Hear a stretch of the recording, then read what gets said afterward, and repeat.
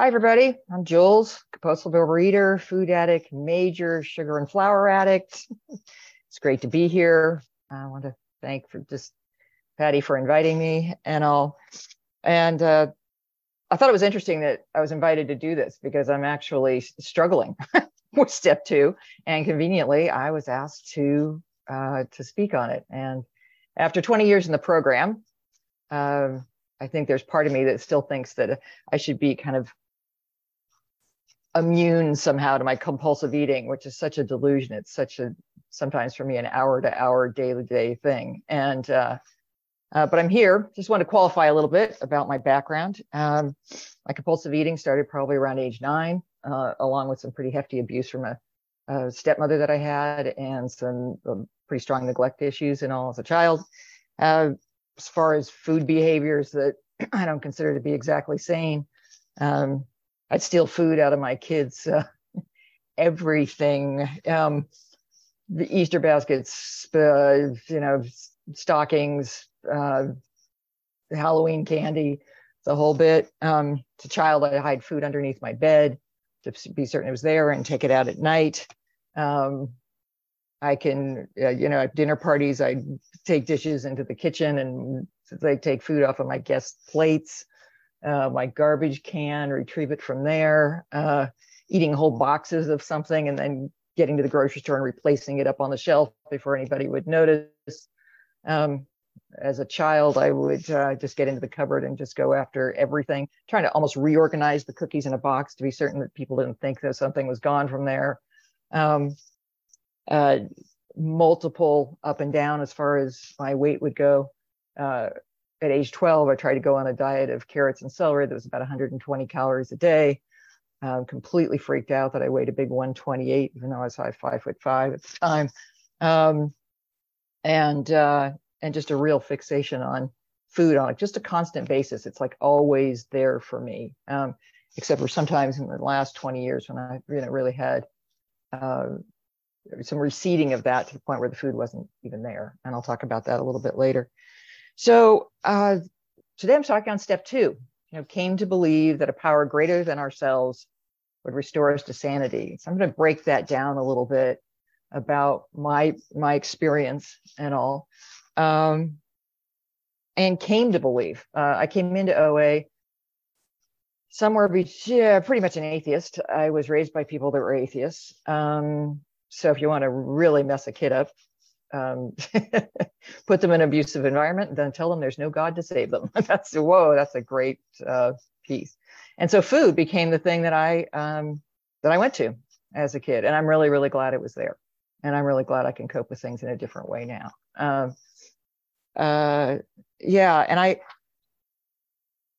I had to come into the program, and I had a sponsor originally that was really great about just being willing to rely on the program itself, on the meetings and her and the materials and all, which was a power greater than myself when I came in. And then to start to just pretend that there was some higher power out there for me, just kind of pretend that there was a God, and just start going through the steps and seeing what would happen to me. It was almost like she treated it like an experiment. And that was a great way to deal with it with me. I was willing to sort of suspend my belief that there wasn't any kind of a God or a higher power out there, I think, because I was so desperate at that point after having gained and lost the same, 40 pounds in these brutal fashions over the years. And so that's what I did. I just pretended. And as I went through the steps, I started with the first real higher power I had. Oh, yeah. I forgot to set the timer, but I think it's 5 minutes. Okay. Okay, great. Thanks, Dory. The first higher power I had was, and I remember my sponsor saying the only thing you need to know about your higher power is that you're not it. You're not it. And that was the only rule. You're not it. Pick anything but you. And when I think back on it, God, it was so true. If I relied on myself as my higher power, the way it would look would be something like, maybe there's something really contorted going on in my mind where I'd start messing with food somehow. So I overate at lunch, so I'm not going to have any dinner, right? Or I overate yesterday, so today I'm going to eat 300 calories. Or it would be completely changing my food plan up every single time that something would happen. Everything would get contorted, it'd get more complicated. Things start getting complicated. I know that's me, that's my ego.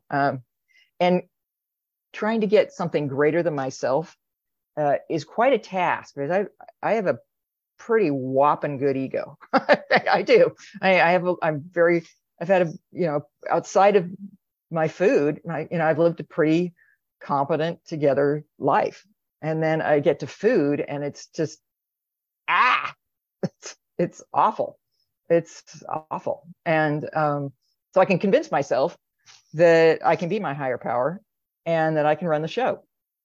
But then when I really think about it, if I'm going and asking myself, and I go into myself for help when I'm struggling with food, the response I get is something like, what the hell, Jules? Why did you eat that? You knew not to eat that. That was not on your food plan. You said you weren't going to eat that.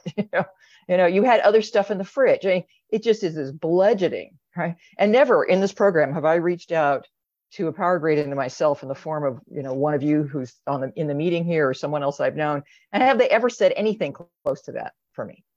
They brought me back to sanity. They brought me back to loving myself. They brought me back to a sane food plan and a way of being and all. But when I go into myself, it's brutal. It's just brutal. Or it's the opposite. I'm so gentle with myself that any excuse will lead me to eating. It's okay. You're not feeling well. You're a little bit down. You had a rough afternoon. You got some bad news. The food wasn't quite there the way it should be. You were driving, you couldn't get it somewhere. There's every little excuse. So I'm either way too easy on myself when I'm my higher power, or I'm just brutal. Neither one of them work. Neither one of them are any kind of sanity. And so I have to go outside of myself. And recently I've been dealing with a whole nother level of the program. I had a knee replacement surgery about 9 weeks ago now. And I thought that I had this thing going in my head that I was going to be in bed a lot and I was going to be home alone and all, and that this was going to be this whole new spiritual experience for me. And that was true for about the first 2 weeks. And then they took the pain meds away. And whoa, that was not the case. It was brutal. And up at night, all night long, lots of pain and all. And really the higher power for that whole thing, I wasn't having any big experience of God or anything like that. I was just reaching out to a lot of you in the program and making calls and talking with people, coming to these meetings, coming to the 7 o'clock meeting every morning, and just being with my folks in the program. And that's really who took me through the last 8-9 weeks of dealing with my food and dealing with and dealing with the pain and my limitation, the fact that I couldn't run away. Coming from a background of abuse, with me, it's fight, flight, or freeze, right? And I'm pretty much a flight person. So the fact that I couldn't run away, that I was trapped in my bed, I couldn't even walk, much less run away, just triggered every trauma I had. And it was somebody in this program that suggested that maybe, to look at some trauma stuff, some EMDR work and diaphragmatic breathing. Again, it was the power greater than myself that came in and helped out. And helped me in the middle of the night and I wanted to get up and eat and eat and eat. And I did a couple times, and then I called my sponsor and I came back with it and, battled it back. But it's a nightly battle right now. I'm awake, I'm in pain, I hate it. Can't exactly call people, right? But things I've done that have worked, I've listened to some of the podcasts, so the program comes back that are on the site here. I have a list of poems that I have that not poems, prayers I have this list of prayers. I've been carrying this around. I created it pretty early in the program about 17 years ago. And I look down and I just pick out one of the prayers from the program, and or sayings that people I knew in the program had. Everything's unfolding according to God's plan for the highest and greatest good of all concerned. That there's a reason for this, God, please remove my fear and direct my attention towards what you would have me be. Things like that. And the other day, I just did some of the breathing exercises that someone in this meeting suggested I do. And I finally just had this feeling of just sort of love coming in. It took away all the pain and the desire to eat and all. And I could just lie there and be in that. And that's a miracle. I came into this program kind of like a very dynamic, atheist and isolator. I didn't reach out to people. My parents taught me that people that believed in God were crazy. The God didn't exist, and people who did believe in any kind of spiritual power were crazy, which left me with the idea that there wasn't anything out there to help me, and anybody who could help me was crazy, because most of the people in my neighborhood were going to church or had some kind of spiritual practice, church or synagogue or something. So through this program, just starting to make phone calls, starting to reach out to people, starting to let somebody in when I'm either in pain or I just want to go off my food plan. I just want to move it. And it can be because I'm hurting. It can be because I'm excited. It can be because I'm overly happy. I can do that too. I can swing both ways, and then I want to celebrate with food. But as long as I know in my mind that what I'm about to do with food is not going to lead to sanity, is not going to lead to any kind of serenity, then I know I'm in my compulsiveness. I know I'm in my food plan. I'm in my disease. And to restore myself to sanity, I have to go back into the program over and over again. I have to go out of myself, don't trust myself, move forward. And oftentimes what I do with that is I just bow my head. Someone in this meeting told me to get down on my knees, and getting down on my knees is a problem because I have a problem knee. But I realized the importance of just, bowing my head, and sometimes I would just put my head down on my desk or something like that. And it's my acknowledgement that I'm not the great one. There's something out there I need to bow to. And whether it's somebody, it's the program itself and calling a friend, or reading something in one of the books, or to my higher power, it's just my acknowledgement that I'm not it. I am not my higher power. There's something else out there. And that something else out there will restore me to sanity. Okay, thanks, Lord. And so things that have been helpful, I think, over the years, for me, as far as getting out of myself and moving from something, when I go into what I call my food zombie state, just food zombie, I just go into this automatic mode, and all of a sudden I'm eating something I shouldn't be eating. I think a lot of us have this experience with food where it's not necessarily a real conscious thought to go eat something. All of a sudden I'm in front of the fridge, or to not eat something for some people. I'm in front of the fridge, or I'm in front of some kind of store that sells stuff I shouldn't be eating, and I know I'm about to break. And things that have worked well. My cell phone's my best friend. My cell phone is like my link to the program. It's like my link to a higher power outside myself. I have all my numbers in there. All the OA numbers start with OA and then somebody's name, last initial of their thing. And I can just punch in OA, somebody's name come up, and I can call it. Even if I just text somebody, sometimes I'll just walk away and I'll stop. Any kind of pause is my higher power, a power outside myself coming in to do something for me. I just get out of my own brain. Don't try to think through it. Stop thinking. Thinking is usually a voice inside my head that just does not work in my favor.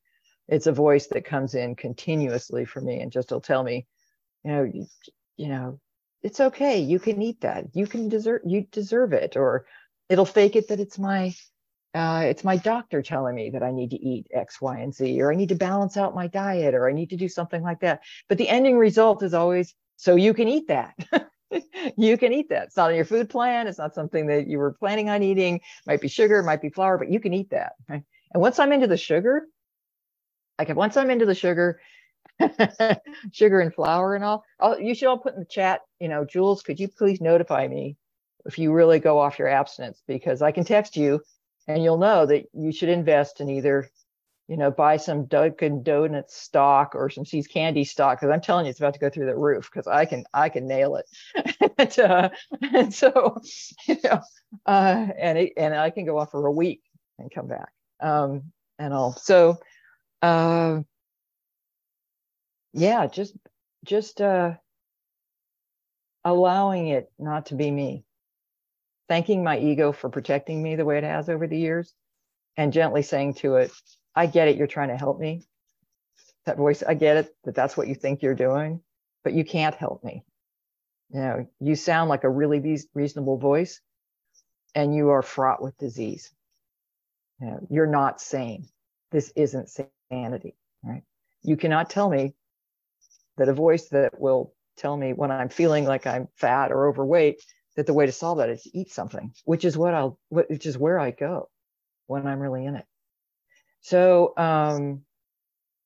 yeah, that's the main part of it. And Lori, how much time do I have? How am I doing? Oh, you're on mute.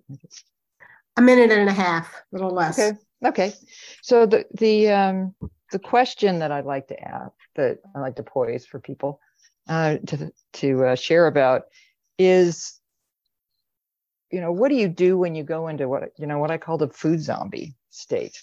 What do you do when you're just kind of like automatically moving towards, the fridge or the bag of stuff in your desk, or the, wherever you're stashing the food, or it's coming up, or you're at a gathering or something. It's almost like you've gone unconscious and you can feel yourself moving towards it. What do you do to pull yourself out, outside of yourself, to restore you to sanity?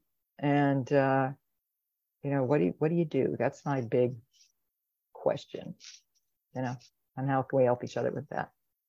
Thanks, everybody. Thanks for allowing me to share, and